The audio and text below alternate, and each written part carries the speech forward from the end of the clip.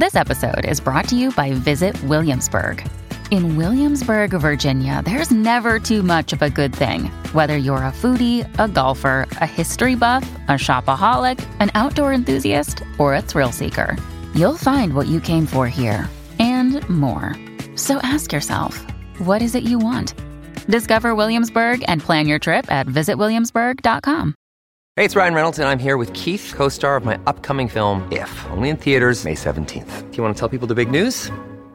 All right, I'll do it. Sign up now and you'll get unlimited for $15 a month and 6 months of Paramount Plus Essential Plan on us. MintMobile.com/switch. Upfront payment of $45 equivalent to $15 per month. Unlimited over 40 gigabytes per month. Face lower speeds. Videos at 480p. Active Mint customers by 531.24 get 6 months of Paramount Plus Essential Plan. Auto renews after 6 months. Offer ends May 31st, 2024. Separate Paramount Plus registration required. Terms and conditions apply if rated PG. I'm Arthur Snell. A major war is taking place on the European continent with Russia's invasion of Ukraine, bringing you a series of special episodes to help you understand the crisis as it unfolds. This is Doomsday Watch. Welcome back to Doomsday Watch. We hope you're finding these war bulletins valuable. Quick reminder that you can support our work on the crowdfunding app Patreon from as little as £3 per month. Just search Patreon Doomsday Watch or follow the link in the show notes. Hello and welcome to Doomsday Watch. I'm very pleased to be joined today by Koichiro Matsumoto, an old friend of mine. He's a senior official in the government of Japan. Welcome, Ko. Tell us a bit about your role within the Japanese government. Thank you for having me. I'm a director at the Prime Minister's Office of Japan, in charge of global communications. It's an honor to have you with us. And what we try to do on this series of podcasts is give people a wider perspective on the war in Ukraine to help people understand the geopolitical ramifications. So one of the most important aspects of that is the position of Japan.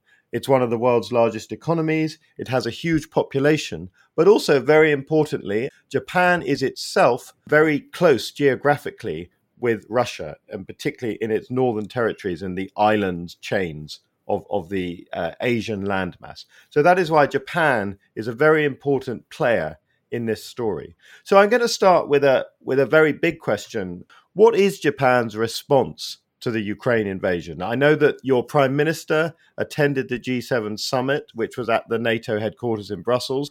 And what does that tell us about Japan's approach to this crisis? Well, thank you, Arthur. Before we go into that, I would just like to say one thing. Like people around the world, we are horrified at what is happening in Ukraine. Our thoughts are with the Ukrainian people, especially innocent civilians who have been caught up in the invasion. And Russia's aggression is an attempt to unilaterally change the status quo by force. It is an act that undermines the very foundation of not only Europe, but also the international order as a whole. It is an outrageous act that blatantly violates the international law, and Japan has been condemning it in the strongest terms ever since the very beginning of this invasion. And yes, Prime Minister Kishida made a trip to Brussels. For your information, the flight took so much longer than the flights in pre-crisis days. My God, I mean, it took us 16 hours to get there because we decided not to fly over Russian territory. If I'm not mistaken, you flew on Air Force One. Yes. My governmental special plane dedicated for the travels like this. And my prime minister was extremely eager to go to Brussels and meet with the leaders in person, despite this very challenging schedule, even though we are in the era of video conferencing. Why? Because he wanted to send a clear message, which I just outlined, and to show that Japan stands firmly with Ukraine. And if I may explain a bit about our stance, our stance is not just a symbolic one. We have already introduced a comprehensive set of sanctions. For example, we will revoke Russia's most favored nation status in trade.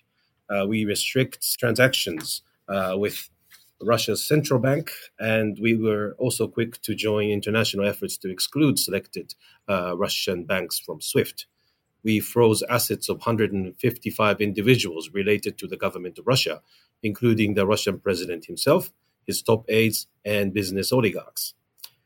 And another objective of his visit to Brussels this time was that he wanted to explain to his counterparts the result of his trip he had made to India and Cambodia several days earlier.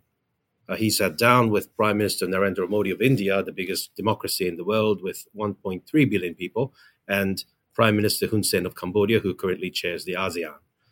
And as you're aware, India abstained from the vote in the United Nations Security Council and General Assembly in light of Russia's aggression. But during Prime Minister Kishida's visit to New Delhi, he invited India to work with the G7.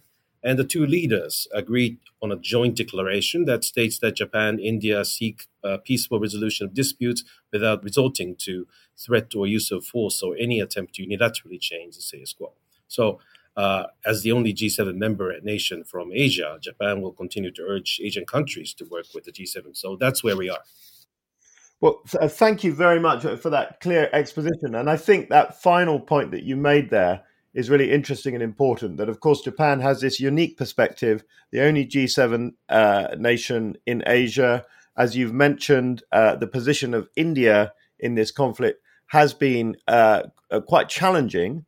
And, you noted those abstentions that India made in various votes in the United Nations. And we had an earlier podcast, for those who have not had a chance to listen to it, with Professor Harish Pant, expert on India's geopolitical perspective. But let's go back to Japan now. Obviously, Japan is physically very, very far from Ukraine. But what kind of support are you able to offer to Ukraine?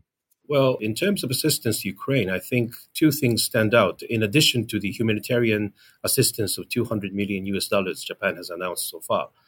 First is the government decided to provide Ukraine with bulletproof vests, helmets, and winter battle uniforms, i.e. Japan's defense equipment. Well, okay, we're not shipping Javelin or Stinger missiles, but still, our decision to ship defense equipment to Ukraine was the first time ever, and it is considered as a major step, given the fact that we have a pacifist constitution that bars Japan's engagement with military conflicts, which are not predominantly directed to Japan. Second is that we are more than ever determined to accept evacuees from Ukraine to Japan. We're going to establish in Poland a support team for evacuees from Ukraine. In a related move, we will dispatch an envoy to Poland in the next days to facilitate the flow of evacuees. Although we are, as you mentioned, miles apart, we will continue to provide the evacuees who wish to evacuate to Japan with all possible support, such as their livelihood assistance in Japan and smooth entry. So that's two really interesting developments. In terms of the support with the defense equipment, just to reiterate, because it seems like a very important point, this is the first time in Japan's modern history that you have offered such support. Correct, yes. It's defense equipment worn by Ukrainian soldiers defending their homeland. Yeah. And I'm very interested also in this question of evacuees, because there are possibly some similarities between Japan and the UK as island nations, close to major land masses. And the question of evacuees in the UK has been fairly controversial. Some have said that the British government has not made enough progress on bringing evacuees from Ukraine. What is your perception of the public opinion about Ukrainian evacuees coming to Japan? For that matter, we have a recent opinion polls saying that the 67% support the government's policy to stand firmly with Ukraine. So the polls also show that the popular support of the prime minister rose by 6%, and the approval rate now is 61%, according to Nikkei Economic News Group. I think this is quite unusual, bearing in mind that such support entails, as I mentioned, defensive equipment shipping to war zone, as well as acceptance of evacuees. And these are probably the two most controversial topics in the political agenda before the crisis began. And I think this can be explained from two different angles. One is that We attach great importance to universal values such as democracy, the rule of law, and human rights. We know from our experience that when people stop fighting for these values, they give chances and spaces to authoritarian regimes. As the people in Ukraine are fighting for these values that shape our society today, many Japanese seem to feel that supporting them in any way we can is the only way. And another way to look at it is that we are one of the biggest beneficiaries of international peace and stability, thanks to the steadfast international order. As a beneficiary of the international order, it is quite natural for the Japanese people to feel that we must do something to support Ukraine.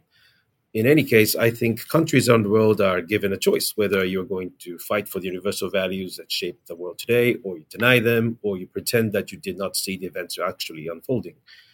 Japan chose the first option to firmly stand with Ukraine, and the clarity of this policy, I think, is winning support of the Japanese public.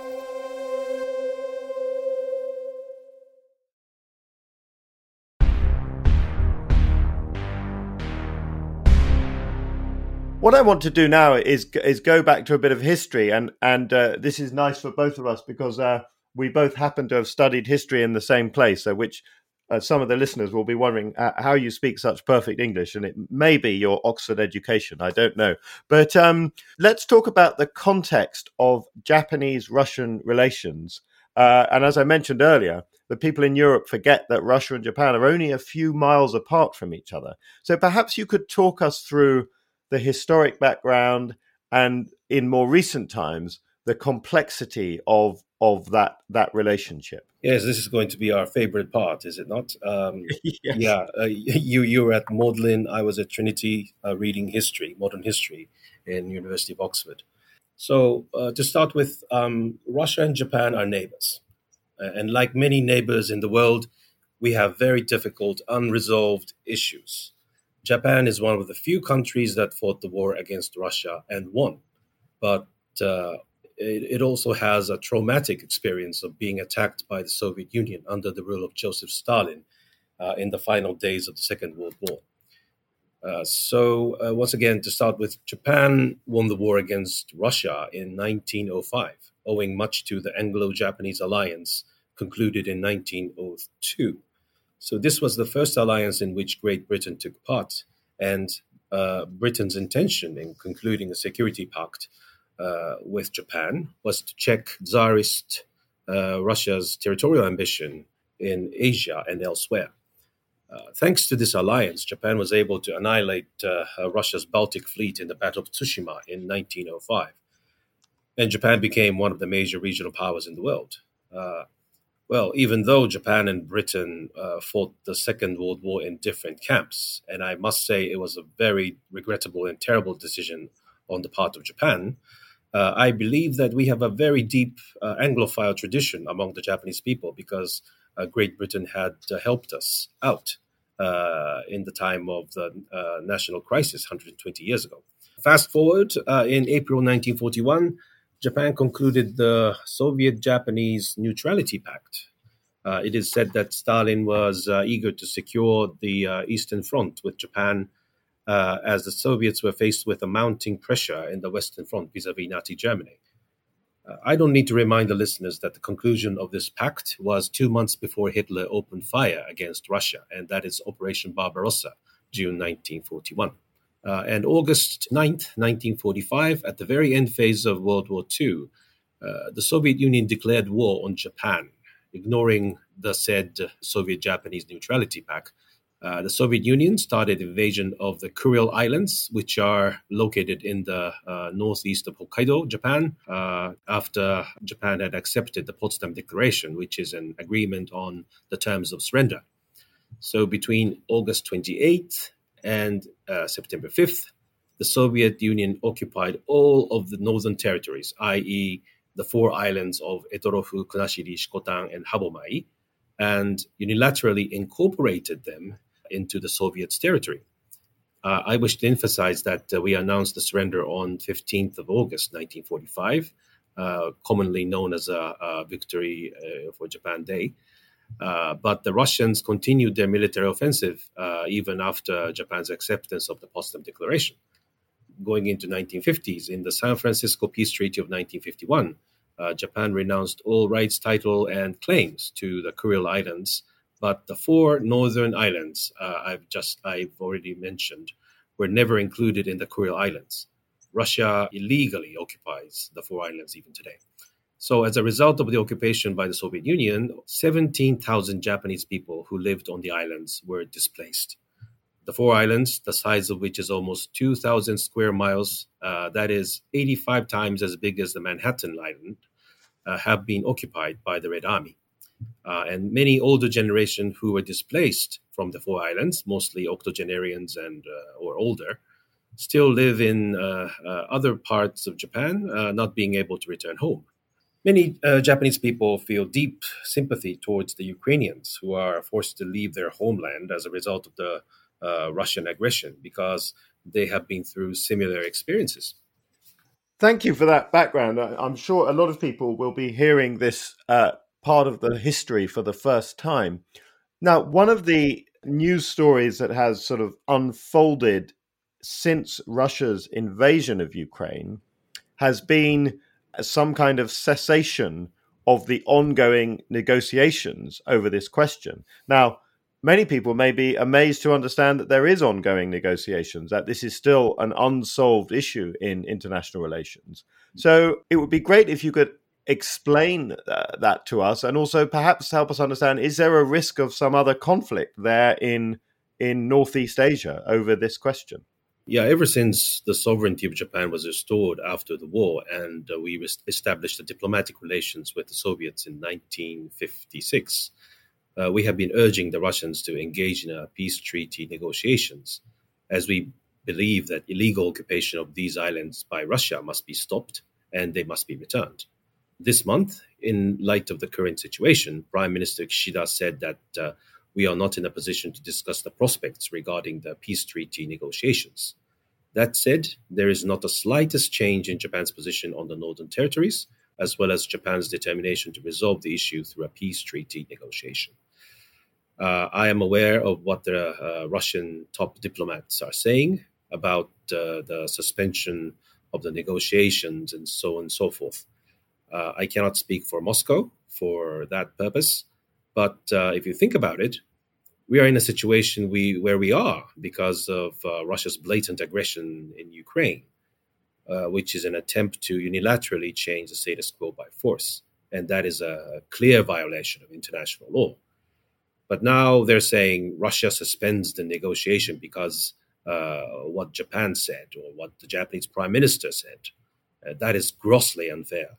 We launched a strong protest to Russia as Russia is attempting to throw the blame at the Japan-Russia relations. Right. Well, that's very helpful. So it sounds like this might be a case study in something people are familiar with, which is Russian disinformation.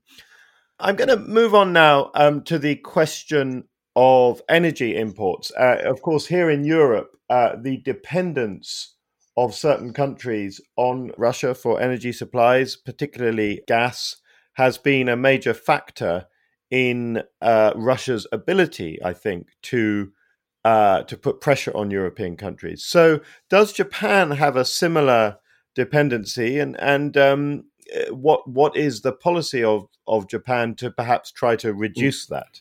Yes. First, our stance is in line with that of the G7.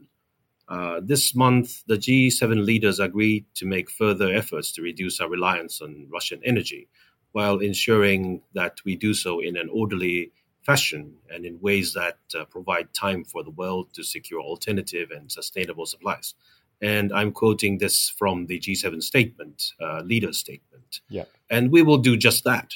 In 2021, Japan imported 3.6% of its crude oil and 8.8% of its LNG from Russia. Well, that is relatively small compared to, for example, Germany, which imports 34% of crude oil and 43% of natural gas for its domestic consumptions from Russia. But that is not to say that Japan's path to Russia-free economy is an easy one. Acting in accordance with this G7 statement that I just talked about, we will diversify our energy sources to include renewables, such as solar and wind, and we will work to reduce our degree of energy dependency on Russia by diversifying our supply sources through investments in LNG projects outside Russia. And in this regard, I think nuclear energy is also becoming a rather promising source of energy here in Japan. According to the press polls conducted several days ago by Nikkei, for the first time since the Great East Japan earthquake of 2011, the majority of the people are in favor of restarting nuclear power plants, which are verified by the authorities as safe and secure. To be exact, it was 53% in favor and 38% against. Compare that to the polls in September 2021, which was 44% in favor, 46% against. Now you can feel the impact which the Russian aggression on Ukraine has on the people's mindset of energy security. Yeah. And talking about nuclear power generation, that accounts for 6% of total energy in Japan. But the Kishida administration is going to steadily promote innovative nuclear energy, such as small modular reactors and fast-breed reactors. And for example, IHI, a Japanese heavy industry manufacturer, has invested in NuScale Power. That is a U.S. company that develops SMRs and plans to begin operating SMRs by 2029. It's very interesting because talking about small modular reactors, fast-breed reactors, is also something that we've been hearing about in this country, and I guess maybe one of the ways in which countries around the world change their energy dependency. So we've covered so many issues, but one that we have not touched on, which is so important, and particularly we're talking to an East Asian democratic country, we have to talk about China. Of course, China is also proving to be a challenging and potentially aggressive neighbor for Japan. So how does the Russia-Ukraine crisis affect Japan's delicate relations with China? Yeah, I think it's very pertinent to touch upon China, and this is an elephant in the room, so to speak. Yeah. So generally speaking, China and Russia have been maintaining very cordial and close relations in recent years. In the summit meeting, which took place on the eve of the Beijing Olympic Games in February, the two leaders adopted a communique in which they opposed NATO's expansion. Military cooperation between the two countries has also become close, including a series of exercises around Japan, such as joint navigation drills and joint flights. So how will Russo-Chinese relations be impacted by the war in Ukraine? Or what implications the war will have on the issue of the Taiwan Strait are, I would say, multi-trillion-dollar questions. Yeah. And they are subjects for political analysts and students of international relations, and not something spokesperson like me can answer with definitiveness. So I will just say two things. First, we need to closely monitor the state of Sino-Russian relations. Some media used to call the relationship a marriage of convenience. Yeah. And how that will evolve during and after the Russian aggression in Ukraine is something we need to keep an eye on. And second, slightly related to this, is that we don't want ourselves as well as other countries create a loophole for sanctions against Russia. Yeah.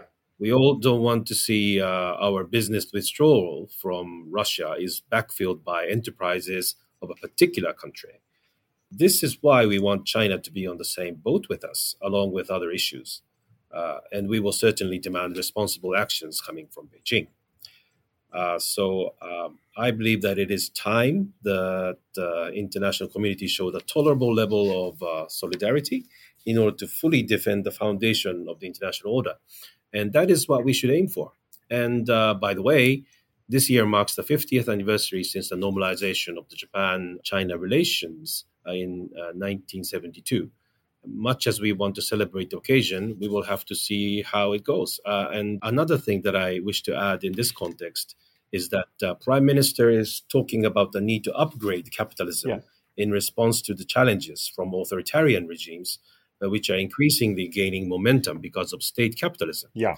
There's a name for it. It's called a new form of capitalism. This is the name my prime minister gave to the policy package. And he's going to put in place economic policies such as promotion of startups and investing in human resources, which could make capitalism to be more sustainable. Yeah. This kind of focus, I think, will be a very pertinent one in light of Russian aggression in Ukraine. And Japan will try to rectify the somewhat damaged international order from this kind of, economic point of view. Yeah, well, I think that's a very interesting point to finish on, because, again, just as Japan is seeing a world in which authoritarianism seems to have a kind of dynamism pushing it forward, of course, democratic countries need to improve their own deal, the offer to ordinary people. Here in the UK, we're facing what people are calling a cost of living crisis because of energy prices going up and other aspects of cost of living. And once again, it's important that we can show that living in a democracy is a better deal than living in an authoritarian country. Exactly. That's exactly my point. And that's my prime minister will not agree with you more. Well, I'm in good company then. So thank you so much, Koichiro Matsumoto, for joining us today. It's a real privilege for us to have an access to somebody right at the top of the Japanese administration. And you've given us a really interesting perspective on this global issue. Well, once friends, friends forever. Absolutely. Thank you very much, Luca.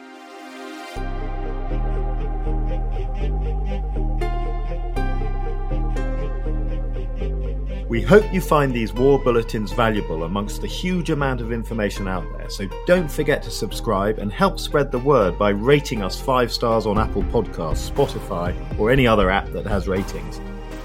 And if you really like the show, you can support us on the crowdfunding app Patreon. You'll get the shows early, ad-free, and help shape future episodes, all from as little as £3 per month. Just search Patreon Doomsday Watch or follow the link in the show notes. Thanks for listening. We'll see you next time.